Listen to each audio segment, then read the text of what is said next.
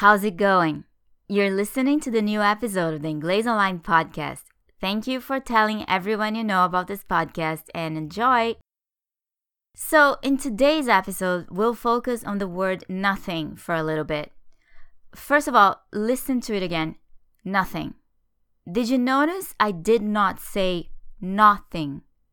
I said it more like nothing.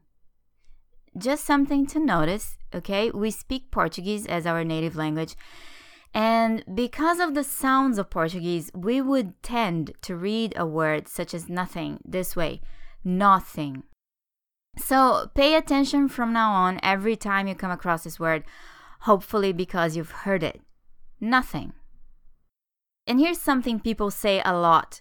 It's our first expression of today. It's nothing personal.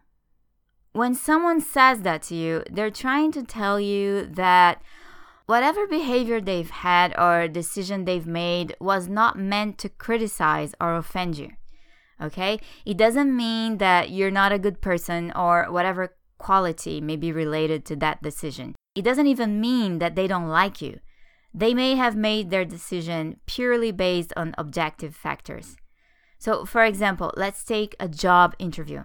You had a great time with the interviewer, you guys hit it off and chatted for 20 minutes uninterruptedly. You thought, it's in the bag. But then you get a call from that same person 2 days later saying that they had a look at your resume and realized that they need a couple of skills for the position. And unfortunately, at this time, these are skills that you don't possess. It's nothing personal, the interviewer says. I liked you as a candidate, but we really need those skills. Obviously, sometimes people will say that in an insincere or a sarcastic way, of course. If you watch lots of American films or TV shows, you've probably come across it before. Example, someone says, hey, we don't need your services anymore. Nothing personal. When it's obvious they have made that decision because maybe you brought carrot cake to work the day before and didn't ask your coworkers if they wanted a bite. You get the picture. By the way, that reminds me of a somewhat similar expression, no offense, which has been featured in a previous episode. Have a listen.